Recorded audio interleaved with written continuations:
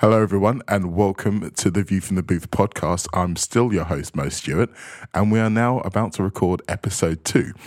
I'm very, very, very excited about this because I've got a fella in here who it's quite hard to describe because I know him as a DJ, but since then he's kind of had a nomadic career across literally every kind of discipline you could think of. But he is here in Liverpool to DJ. He's the man behind the Beatles Dub Club, who are playing later this evening. Chris Arnold, welcome to the podcast. Thank you very much for having me. What an honour. Oh, genuinely, the honour is mine. Like I say, I want to give you a shout out because you're the only person I know whose personal Facebook page is actually up to date. And the list of all the different jobs on there are remarkable. Yeah. I mean, do you want to list some of them? Yeah, well, first of all, a lot of people are giving up on Facebook, aren't they? Yeah. The younger generation, they're all on Snapchat and TikTok. A lot of people on Twitter and Instagram. Facebook is a bit like a kind of a city that's gone to ruin. And everything is all over the place, isn't it? It's an absolute nightmare. Or like one of those seaside towns where some people still come, and there's a few things that are still there, but it's all a bit faded. And the heyday was a long time ago, and people are still going there. There's a lot of older people knocking around there, sharing all sorts of questionable memes. But yeah, I still use it, and there's still a lot of people there, and it kind of is still decent for letting people know where you're playing, where you're DJing, where you're performing. But I feel like it's very busy on there and it's hard for anything to really pierce through. But basically, I've been DJing for a long time now. I started DJing 2010, 11, and then probably by 2012, I was doing it professionally. And over the years, I've done lots of work in like media, so lots of TV stuff and radio stuff. So my current main job is in the BBC, at BBC Radio Bristol, working on something called BBC Upload, which might be of interest to DJs listening in because lots of DJs can get involved with BBC Upload by submitting their DJ mixes. They can end up on the BBC. Oh, wow. Yeah, so to sort of paraphrase, BBC Upload, it's a bit like BBC Introducing. We all know about BBC Introducing. Yes. It's where musicians can get their big break, where a lot of the big stars first came through. But BBC Upload welcomes all sorts. It welcomes comedy, poetry, podcasts, fiction, and DJ mixes and music as well. So it's basically you can upload whatever you want and it can end up on the BBC. Wow. So my main job is like looking after that, which is great because it's all like new talent. It's all like exciting stuff. So podcasting, yeah? Yeah, so podcasting. Yeah, this could end up on the BBC. Wow. You never know. Well, I mean, I like to think that this is an educational podcast in its entirety because we are kind of here pulling back the curtain for people about what it's really like as a DJ. And yeah, I mentioned you've done lots of different things, but DJing was the start. I want you to talk to me a little bit about Cool Beans. Yeah, okay. Because it sounds like your start within the kind of student union-y world is kind of similar to mine, as in it was something that was like almost like an opportunity that I took because it was there, and then it kind of grew and grew. And looking at the website and the list of places that you've played and artists you've played with, it's incredible because it did look like it kind of grew kind of organically. Very organically, yeah. So basically, I was at Sheffield University. I was in my final year, and I have to say, I kind of like I wasn't not like I was a wild and out of control student, but I definitely wasn't like applying myself in those first few years. And then as I got to my final year, I thought, you know what, I want to just sort of like actually do some work and like get my degree passed and everything like that. But then I also was like, you know what, I want to make the most of a kind of Sheffield and what you can do there. And two things I did in my final year. I signed up to do student radio to learn a bit more about how to do radio properly. And I started putting on events, and we needed a name. And I asked a few of my friends if they wanted to get involved with me, and they were keen. I basically asked like the funniest people. I thought they would be good for the job, and we needed a name. And at the time, I was a big fan of the film Hot Rod. You know, the Andy Samberg. Yes, I do. It's funny because that was probably a cult classic, but since that point, Andy Samberg has become so much more popular. Yeah. So I think more people are probably aware of it now. Yeah, more people are definitely aware of Andy Samberg. But that was like, early days still for The Lonely Island, and yeah, Hot Rod was still a bit of a cult classic, really. I don't think it did very well at the cinema, but it's a quite surreal comedy film, very silly, like Bill Hader's in it and Will Arnett and people like that. Yeah. And there's a scene when Andy Samberg's character and his best friend they have a fight, and then they make up and they say, "Oh, we good now?" And they're like, "Yeah." And they're like, "Cool beans." And the other one goes, "Cool beans." And then it goes into it starts like remixing. It goes into some mad kind of like mashup remix kind of song, and we just found it really funny. So we were like, why don't we call the radio show the Cool Beans Radio Show? And we actually used that clip from the film as the intro. And then we were like, why don't we call the club night Cool Beans as well? And basically the idea was just a fun night, kind of multi-genre, and do it at a different venue each time, which probably goes against the kind of general rule of promoting. The general rule of promoting is build up, same venue. Yes. It's last Friday of the month. But we just were trying things out, basically. So we were taking it around different venues in Sheffield. And we were putting on bands and some comedy acts and all sorts. And I was like playing the music in between the acts. Yeah. Very kind of rudimentary, just using like virtual DJ, not mixing, just playing like the tunes. Mm-hmm. And then I tell you what was a turning point. I went to Festival, Rob da Bank's big festival, and I've been to like Reading Festival and festivals like that in the past, but I've never been to like a boutique-y kind of festival like Festival. They're everywhere nowadays, aren't they? Yeah. They're absolutely everywhere, but I'd never really seen anything like that before. And I was blown away by all these like wacky acts that I was seeing. One of the acts I saw were the Correspondents. Yes, I know them. Yeah. So, and then I thought they're amazing. So I booked them for Sheffield, early days of Cool Beans, and it took a bit of a risk and it cost a bit of money, but ended up like we were hoping for like 200 people or so, but we had to move venue because tickets were selling so well, and like 600 people ended coming to this event. It just was like a moment where everything came together. I love the fact that you seem to be literally breaking all the rules, because you said you kind of taking your event from venue to venue, and my head was like, I bet they fucking hated that. Yes, yeah, venues don't like it if you move stuff around. I mean, even the other day, did the Beatles Dub Club show in his venue in Bristol, and the next venue we're going to do it at is at a different venue. And the venue that we just did it at, we're like, why can't you just do it again here? And I still do. I think I like keeping things fresh. I think that's one thing I've realized about myself. I like keeping things fresh. I have done like nights over the years where it's been like, I did a weekly night at the Harley in Sheffield for a while, and that was every Wednesday. So I have done that sort of thing. But I do like the idea of moving it around. But yeah, off the back of like Cool Beans doing quite well as a night in Sheffield, it meant a few things. It meant I could stay living in Sheffield when I graduated and started working as a DJ and events host. And also I kind of started to get booked as like a DJ. Mm. And that's really when I started DJ more. And a friend of mine called Bryn, he knew how to like mix. So he kind of showed me the basics, and then you just learn as you go along. This was the era where vinyl was still a thing. Obviously, vinyl's still a big thing now, but it was moving into CDJ territory. Yes. So not like USB territory, but you show up with your big wallet of like burnt CDs. You know it well. I mean, people who genuinely know me and have seen me DJ will know that was me until literally 2 months ago. Really? Yes. Really? I was the last man standing with CDs, and then unfortunately my CDJs broke. And I had to move on. I'm still not really 100% over it, to be brutally honest with you. So have you had to start using like USBs and record box now and Serato or whatever? Yes. And how do you feel about that? In some ways, it's easier because if you'd have ever seen me before, frantically flipping through my CD wallet, thinking, I know the CD's here somewhere. Where is it? Where is it? And I've got 10 seconds to find it, put it in, find the right cue point, and then play the song. So I don't have that kind of level of fear running through me when I'm DJing anymore. Yeah. But something in me misses that. Really? Yeah. Like I don't know. Maybe I'm so used to the chaos that I'm not into that. Although that said, I have kind of found some new ways of mixing from it, because obviously, when you've got a screen, it's up there in front of you, etc., etc. So I'll get used to it. Yeah. That was me for a long time as well with the wallets, the CD wallets, and you were flicking through, and then you're like, oh, I know it's here. I think it's in the second to last page. You get there, oh, where's the CD? Yes. And then one thing I found eventually, they started scratching, so some of the tunes you put it on and be like, oh, no, not this one. It starts scratching about 2 minutes in. So, and all that. I've been through all of those, yeah. But then I moved over to Serato. I got like a MacBook and started using Serato.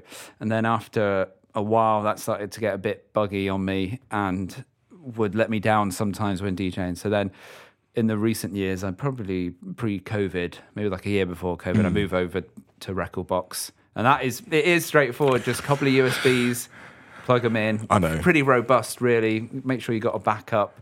But on the whole, jobs are good. Yeah, there's a reason why everybody does it that way now. I mean, I'm not just being a curmudgeon, by the way. Some of the people who come to see me regularly have come over and said to me, it's like they miss seeing me flipping through CDs and rubbing them on myself to get rid of all of the sweat.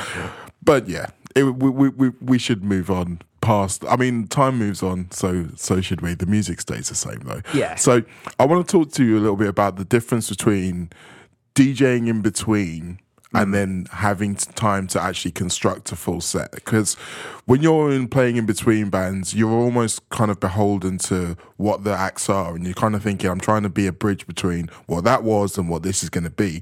Whereas once you're doing your own set, you've got your own template in front of you. Yeah.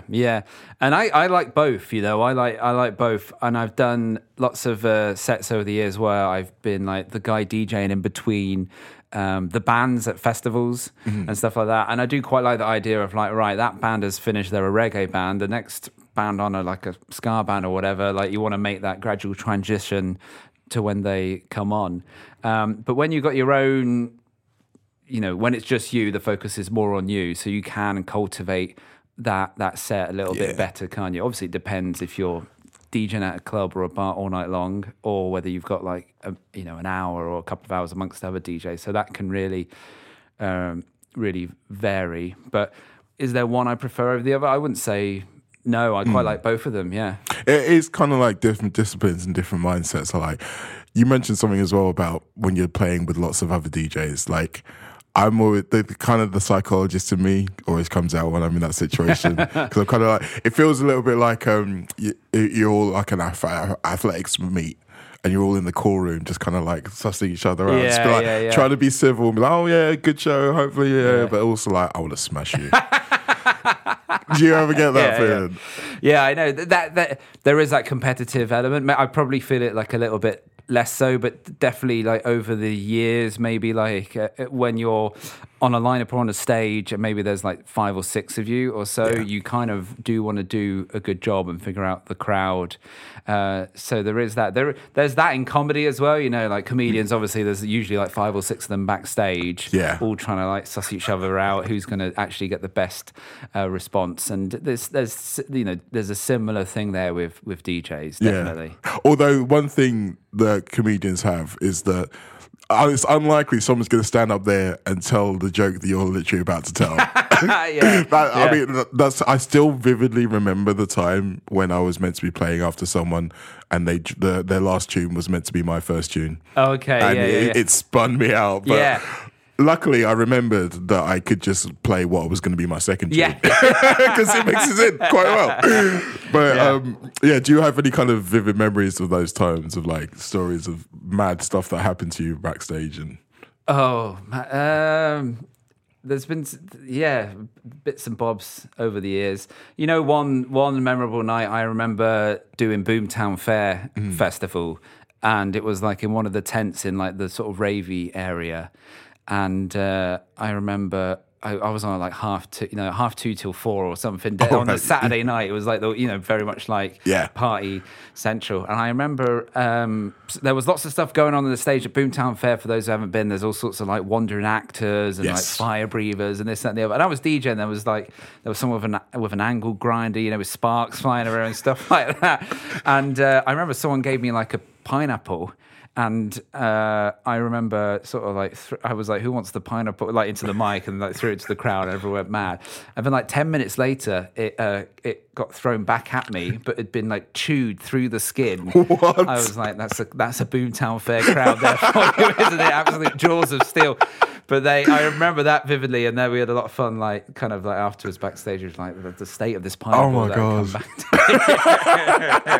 I mean, well, at least they threw it back. Like, yeah. Bloody hell, gee. Yeah. But then I always think that about when you're kind of playing for people, you're happy for them to kind of get into that kind of feral almost energy because it's like, I'm feeding off it. But don't come too close. Yeah. I have to, we could. There's lots of things to be said about sort of crowd interaction while you're DJing and being pestered for requests. Yes, and that sort of thing. Like I have to say, I'm not like an anti-request DJ. I know some DJs like hate it, don't they? They're like, I'm here to do the gig. I'm here to do the job. Leave me alone. I don't mind requests. I think when it's like kind of persistent or if they're being rude or whatever, that's when it can obviously get a bit frustrating. But I have to say, like in recent years, I don't do as many gigs where I'm like right amidst the crowd. I do like it when you're on stage. There's maybe like a security guard on the side, like or they're far enough, or so maybe that people might hold up their phones and say, "Can you play this?" or whatever. But I also think it was like a post-COVID thing. I remember actually doing a few gigs coming, late 2021, and we just come out of lockdown, and I was like, I'm not too sure about being in the midst of everyone again just yet. That was exactly the same, and I've always been someone who will listen to requests, but like you say, it does depend upon how it's put across. But in those moments when we were just kind of getting back to it, I was kind of a bit like, okay, if no one talks to me tonight, I'll be all right. And then when someone would come up, rather than just kind of leaning, I'm kind of very much leaning my face away from them. So they're like, if you're going to affect me, at least infect my ear. Yeah, and that's another thing. Obviously, these are like loud environments, so everyone's like shouting. Do you do many of those sit-down gigs? Like socially distanced sit-down gigs? Yes. Yeah. I did not like them. No, it was a weird time, wasn't it? There was a couple of times when I was playing and people were actively having to be told to stop dancing. Yeah. And I was like, this is wrong. This is wrong on so many levels. Why are we stopping? Like, I almost felt like stopping the music and being like, you know what, screw this, I'm going home. Yeah. And then I remember the money and I said.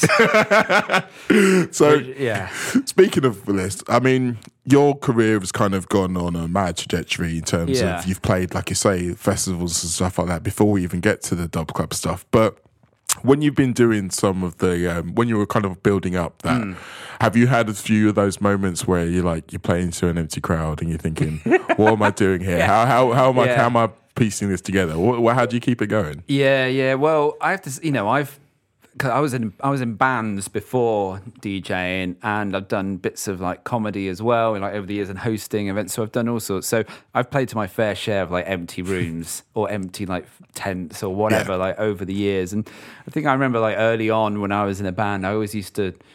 Sometimes I'd be like, oh, there's no one here or whatever. And then you kind of learn early on that actually you never know who's there. You never know like who might be watching. I remember we were doing a gig and with my band, and the guitarist usually would jump around and put everything into it. And then we were doing a gig and there was hardly anyone there, and he just was like really phoning it in, just standing there. And I was like, come on, mate, what's wrong? And he was like, well, what's the point? No one's here. But I think you do have to put your all in. Depending on the gig. Like if you're playing to a bar and it's pretty chilled and everyone's sitting down, it's Sunday night or whatever, maybe you can sort of phone it in a little bit. But on the whole, you just got to play for yourself. I think ultimately, at the end of the day, if there's no one there, you might as well play for yourself and the bar staff. Like keep them and the venue staff and all that. It's almost trickier. Like if you got like if you suddenly you've got like 10 people on the dance floor, then that's really hard, isn't it, actually? Yeah. Because playing to no one is easy because no one's there. You play whatever. Playing to a full house, that's fairly, if they're on side, then that's easy as well. But when you got like 10, 15, it's hard. It's hard. Because you can see the looks on their faces. Yeah. When you put a new song on and you're just kind of like, yes, still going to dance, are we? Yeah. Or if they go to the bar and you're just like, oh, God. Yeah, I know. It's really, if you play something they don't like, they will just, it's really visible. They will just like don't react. Very much so. So yeah, I've had, and I still do have like gigs, plenty of gigs where like barely anyone's there. It's all part of it, I remember actually it was early on in my DJ career. I was here for, I think it was Sound City. Oh yeah. And it was one of the Red Bull events. I used to do some of the Red Bull stuff. And I remember one of them, it was big DJs. I think I was on like doing the warm up, and there was people like Artwork and Melee and big big gigs. It just wasn't busy for whatever reason. There was no one there. And this was like early days of Twitter. It might have been like 2013 or so. And I remember the next day, Artwork tweeting, I played to nobody last night and I did not smash it. and I remember thinking, that's refreshing, you know. Yeah. It is refreshing because you're so, especially on social media, so used to seeing everyone smashing it all the time. Exactly. So I quite like that. And, you know, over the years, I've been very happy to share some of the videos where no one's come to watch me DJ. And sometimes I'll put something like, you know, absolutely smash the gig. Thank you to everyone who came down. And then like the video will be like 3 people just sat down in the corner. See, I don't know, maybe your personality in general kind of helps you kind of get through those things as well. But Yeah.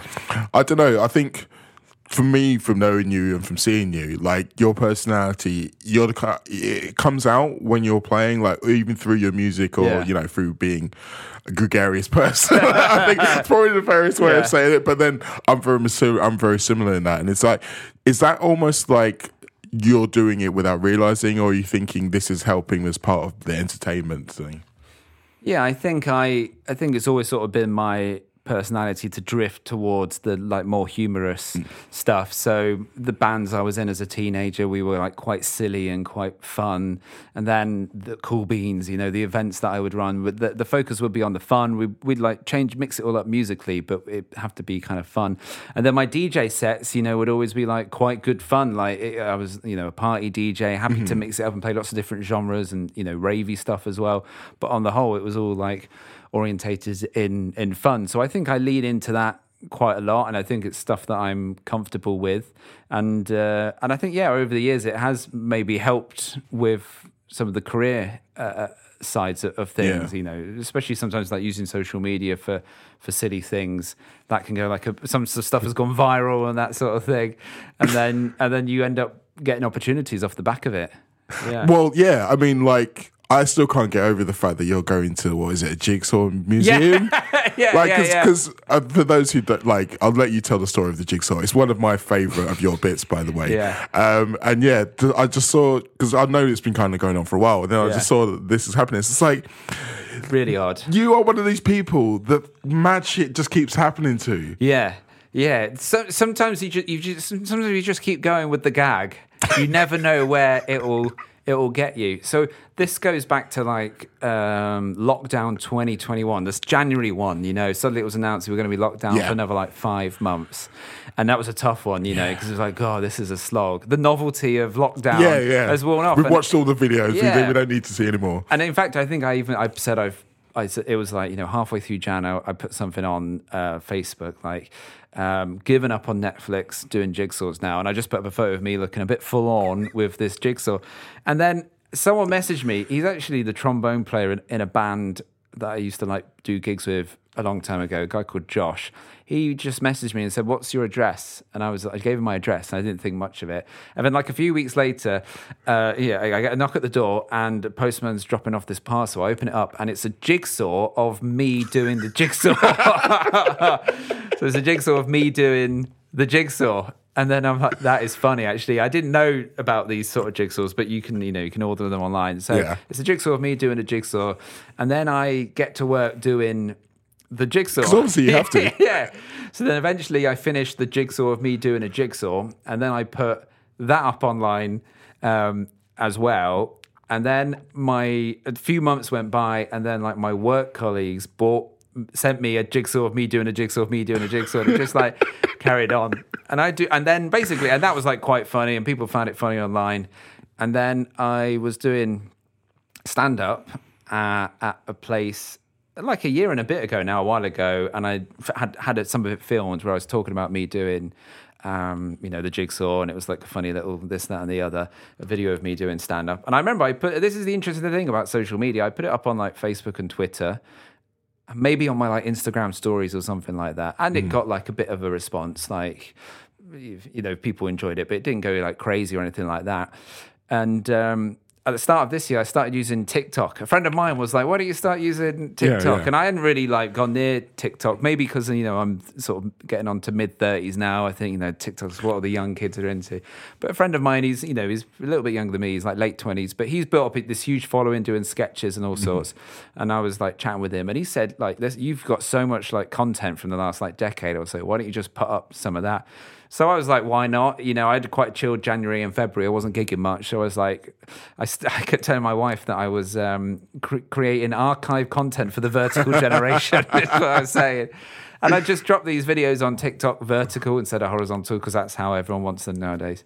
And some of them did well. Some of them did all right. Some of them don't do anything. But TikTok's kind of mad because even though you don't have a following, random videos can just go viral. Yeah. And the Jigsaw one on TikTok just went crazy. It got like 500,000 views and then like 85,000 likes on it. Hell. But it just kind of went viral. And when something goes viral on Twitter, like everyone finds out about it because all the journalists are on there. But when something goes viral on TikTok, it just sort of sits there. But one thing that did happen is I get an email from the International Jigsaw Puzzle Convention. And they say, "Do you want to come and perform at this year's convention?" And I was like, "What?" And they were like, "Yeah, you can come and do your jigsaw material." I said, "I've only got 3 minutes." I was going to say that. It's like, are they expecting more than what they've already seen? I said, "Listen, I've only got like 3 minutes. I'll try and get some more and I could do some of my other stuff." And they were like, yeah, that'll be fine. And I was like, okay. And then I quoted them like a certain amount, because obviously like flights and everything like that. And they were like, yeah, it's fine. It's sponsored by Ravensburger, which is like this big jigsaw company. And they were like, last year it was in Las Vegas. Next year it's in Dubai. I was like, well, this one's in Berlin. So that's quite good. But it's a shame I didn't get the video up a year ago. Could have been going to Las Vegas. Bloody hell. Imagine that. Yeah, what will have to happen, someone will have to take a picture of you at the conference and turn that into a jigsaw. That has to be the next step. Yeah. Right, so one of the questions that I'm planning to ask everybody, I didn't ask Morph because I forgot. And sometimes you're in the flow of the conversation, these things. I'm not exactly a well-oiled host, I think it's fair to say. But I was in a taxi today. On the way here, and the taxi driver does what they all do. Asked me what I do, and I said a DJ. And I almost kind of sighed before I said it because I knew what the next question was going to be. Oh, so what kind of stuff do you play? And you know what? I've been DJing for 20 years. I still don't have a proper answer to that question. So I'm going to ask it to you. Just because I want to know. There might be something I can pick up and use. But genuinely, when people ask you that question, what is your answer?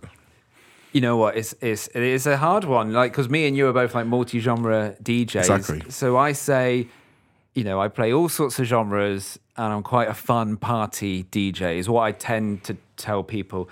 And then if they start asking about genres, I tend to say, I play all sorts from reggae to hip hop to disco to funk to some more ravey stuff like drum and bass. I kind of go all over the place, but it is quite hard. And DJs often debate, don't they, about actually what is better, to be just the genre DJ. I am a house DJ or I'm a D&B DJ. And I think if you become a big producer in that way, you can do really well. But I think it's kind of more fun to be multi-genre, even though it's hard to sort of pigeonhole yourself as a DJ. There aren't that many massive multi-genre DJs out there, are there really? No. Yeah. And I had the same problem because it was almost like if I'm gonna kind of specialize, I'm kind of closing off so much of the stuff that I love, and I don't really want to do that. Yeah. No, but I love that whole idea as well, because it normally comes, and as I say, comes from me just from a pure love of music, really. And being able to be in any situation, it's almost like a gunslinger. It's like, give me a CD wallet or a USB and a set of headphones and point me at a crowd. Yeah. No, I love that. Which kind of brings me nicely onto this whole Beatles Dub Club thing, because first of all, I'm kind of pissed off at you because this idea was just sitting there on the shelf for all this time. Yeah. And I never thought of it. And I fucking live here. Yeah. So I want to know how it came to you. Well, it is a weird one, actually. And actually, I go back to, I have always been a multi-genre DJ, but actually now the show that I get booked for the most is Beatles Dub Club, and that's a bit more boxed in. I'm a bit more boxed in with what I can do with that show. But basically, I've I'm sort of a big fan of doing something new, keeping it fresh, as I said. And actually, I can tell you exactly when it was. It was like late 2019. And I've always like gone in and out of like being kind of like borderline obsessed with like the Beatles. And as like a lot of people, I'm not the only one. Loads of people love them and kind of really intrigued with their kind of the mythology behind it, everything they did in such a short space of time, everything that went on. And then like and then one thing I sort of realized is like so many covers and remixes and mashups and all sorts relating to the Beatles are out there. Now, you might be different to me, but even though I've DJ'd lots of stuff over the years and lots of different venues, and I was even a resident in a nightclub where I played in the room where it was like 60s, 70s, 80s music. But despite that, I don't play that many like Beatles songs out and about, like at a wedding, Twist and Shout might come out or something like that. But on the whole, the Beatles songs, though, even though everyone knows them, they're not super dance floor friendly. No, they're not. Yeah, they're not. Like, are they? I would say the ones that I play regularly are Twist and Shout, saw her standing there. Yeah. Come Together at the End of the Night, and Hey Jude if it's a wedding. Yes. Yeah. That's basically Yeah. But they're one of the biggest band in the world, maybe. And their back catalogue is enormous, and everyone knows these songs. But I was going through, one of these deep Beatles dives that I was having in it was like autumn of 2019. And I started thinking, there could be like a fun festival show in this where I play versions of the Beatles tunes. Like I was thinking predominantly like reggae and dub and Latin and some of the remixes I knew were out there. And, there's a bit of a precedent for this. There's the Fleet Mac Wood guys who tour that show all around the world, don't they? And it's like cover remixes of Fleetwood Mac songs. And then there's this kind of whole scene of it's ABBA night tonight, or it's Taylor Swift night tonight, or it's whatever, and these throwback nights, which are kind of like in the social media age, very, very popular. And I've got a friend of mine, a guy, he's called Mikey, he's DJ Snooze, and he has a very popular show that he takes around the festivals, and it's called 80s Lycra Party. He's DJing 80s tunes, and he's got like dancers in Lycra. It does exactly what it says on the tin. I was going to say, that sounds like an absolute layup. Yeah, it does exactly what it says on the tin. And I thought, actually, festivals, they might like something like this on their lineups. It could be a fun way to do some different gigs, bit of a challenge, bit of this, that, or whatever. So I thought, call it Beatles Dub Club, like 3 buzzwords almost, like as a bit of a homage to, like Dub Pistols, a Gentleman Dub Club, and how they've used that term. And then obviously adding the Beatles in there. I got my mate who does artwork. He put some artwork together, and I put like a 15-minute taster mix together, made it as fun, as creative as I could. And, I've sort of been pestering festivals for years.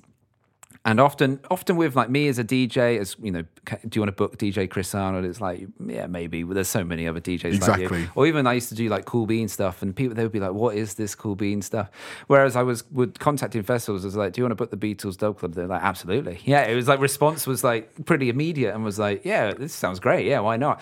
So I had a load booked in for 2020. I had like 10 festivals or so booked in. And obviously everything got cancelled, like so many, I was not the only person who had stuff cancelled. But because I never got going with it, I almost like, as we were coming out of lockdown, back to summer 2021, I wasn't sure about the idea anymore. A lot of us weren't sure about events or anything. It all been knocked sideways, but Green Man Festival with the Chai Waters guys who run the tent there, they said, do you want to come and do Beatles Dub Club idea? And I was like, yeah, okay. So I went down and did it. And I was on in between 2 bands. And I thought maybe I'd get some of the stragglers, in between the 2 bands.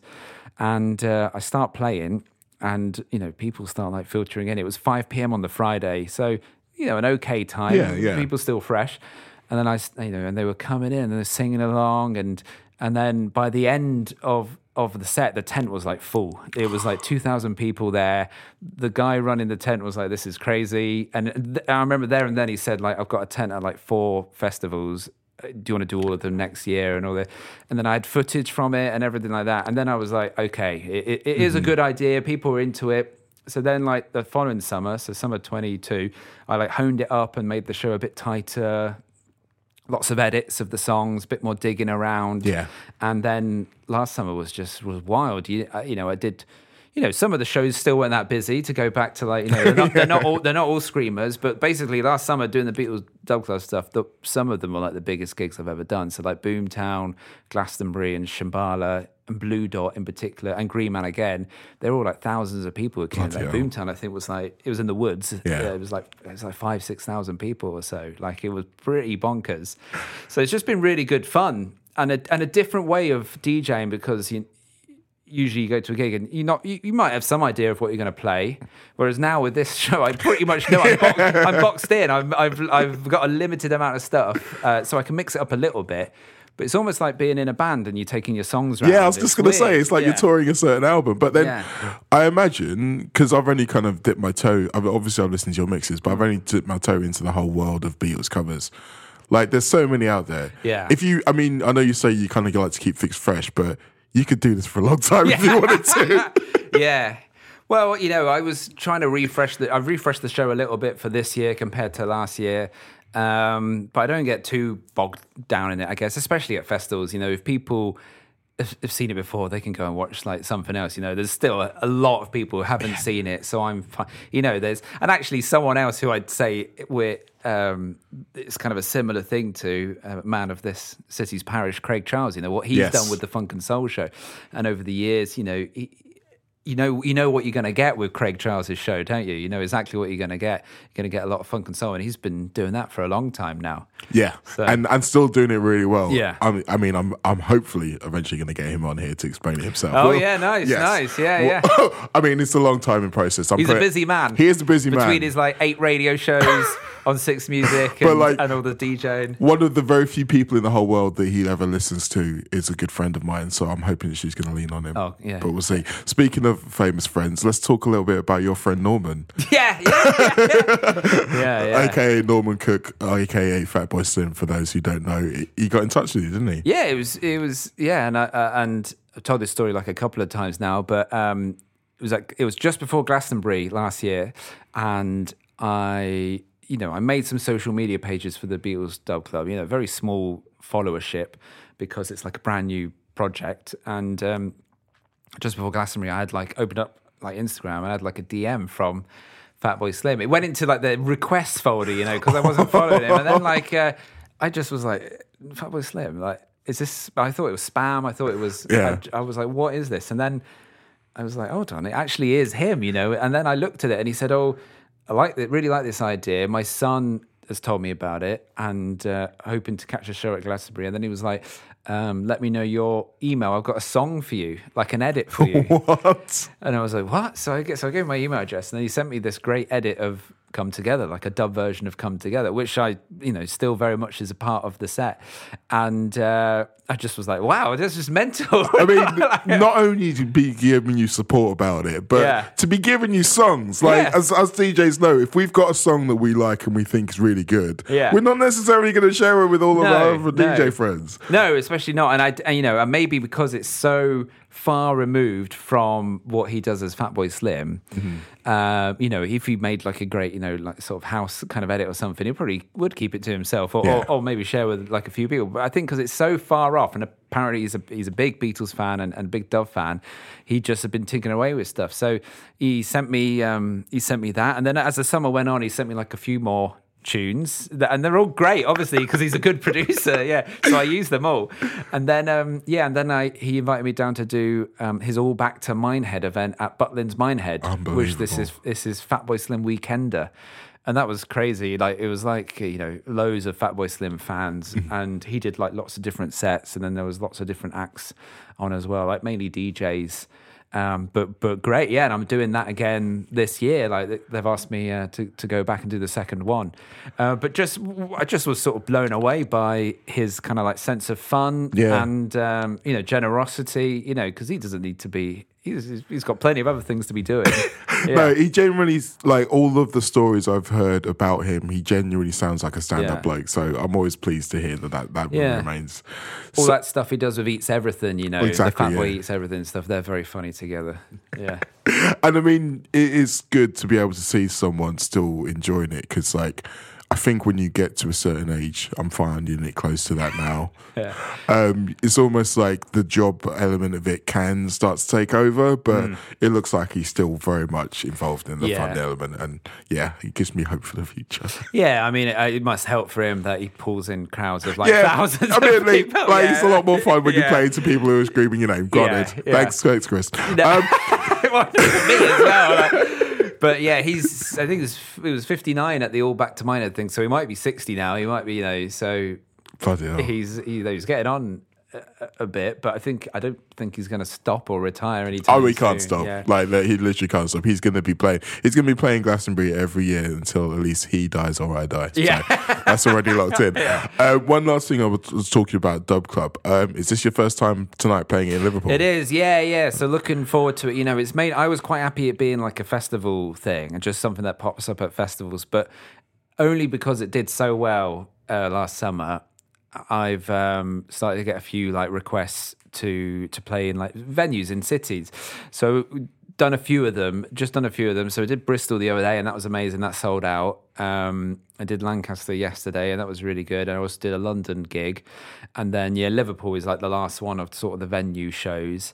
But it's the first time like playing Liverpool, so very excited. Like tickets done quite well, and the city is absolutely alive as we're recording this. There's like tens of thousands of people above us because of Eurovision. Obviously, it's taken over the city. Timing is impeccable as always. No, it is, and I think for me, it always days like this and times like this always reinforce one of the things I love about this place and why I've settled here is because they care about the things I care about, and I think Eurovision, it always felt like a good fit with the city because we're welcoming in general, but we're also we are lovers of music. I mean, there's people busking on literally every corner you can see around here, so I think you'll find that you will be received well, definitely. One thing I would say, I'm not sure about what your stage setup is, but you might get a few people coming up and asking for requests. I'm not even joking. Yeah. I'm ready for that. The phone in the air with the text on it, that's fine. I mean, the phone in the air if you're lucky. I mean, these people aren't afraid of climbing over a barrier or two. I will say that. All right, okay, so we're wrapping up now. Another question that I want to ask everybody.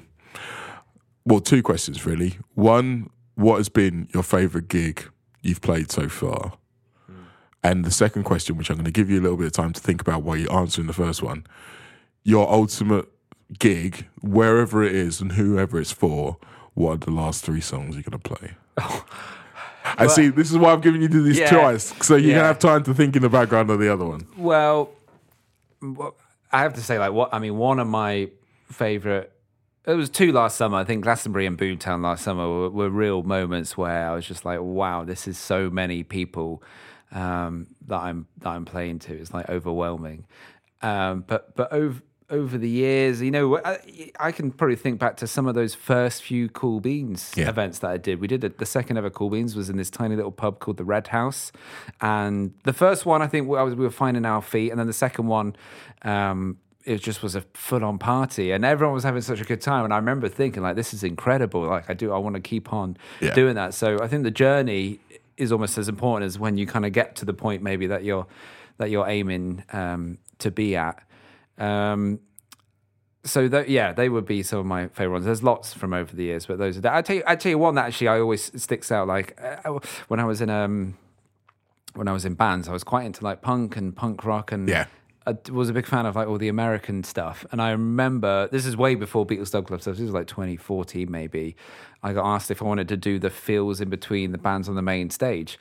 One was before the headliners, who were No Effects, the American band No Effects, who I was like a huge fan of. And this still am really. Actually, I bought tickets to see them later this year, but as a teenager, I just thought they were the best. Yeah. Very inspiring with regards to like DIY kind of ethics and just cracking on and doing stuff. So I remember doing that and then getting to meet them, and I remember just being like, this is insane. One of my favourite moments. So were they there? Did they see you while you were playing? Yeah, so I was like side stage. Boomtown's a bit wacky because I was like up. It's kind of a stage that isn't there anymore. It's called the town centre. I was like up in this little whole side stage, and then they played as soon as I finished, and I watched the show like side stage, and I was chatting with. It was funny actually. the guitar player was starting to get into DJing, and he came over and was asking me all sorts of stuff about, oh, hey, how do these work and stuff like that. Amazing. Yeah. You should have got him to book you. It's like, yeah, look, next tour I'll come on. I'll pay you in lessons. Yeah. I don't know if I could handle being on the road with those guys. They released like a DVD of all their backstage kind of stuff with a pretty chaotic band. But to go to that next question, so the final three songs, what would I kind of end with? Well, I tell you what, actually, to sort of like amalgamate what's been kind of like my finisher tunes like over the years. There was a period when I was doing a night in Sheffield called Threads, and I would often finish with, and this is quite a cheesy one to say, but Frankie Valli, Can't Take My Eyes Off of You. Oh yeah. Now, there was something about that song, about that time, that period. It was good friends with New York Brass Band, and they were doing like a brass band cover of it, very lively and all that. And we used to finish on it, and then it became a song that was around me and my girlfriend, now wife at the time, and then it ended up being our first dance at our wedding. So it means, and also New York Brass Band performed at my wedding. Oh, fantastic! And we started it to the song, doing our first dance, and then they came in from the back of the tent and started playing, and then they started their set like joining in from halfway. So that song is like a special place in my heart. So I was going to ask you, did you DJ at your own wedding? I did a little set, I think. Not a huge one. I think I might have played like a couple of songs. Because I want to do that if and when I ever get married. Yeah. Some of my friends have looked at me like I'm crazy, but I'm glad. Every time I hear someone else do it, I'm like, yes. On my squad. I don't think I was down to play. That wasn't the plan, but I think I jumped because I had like a few of my friends play. So I think I ended up like jumping on.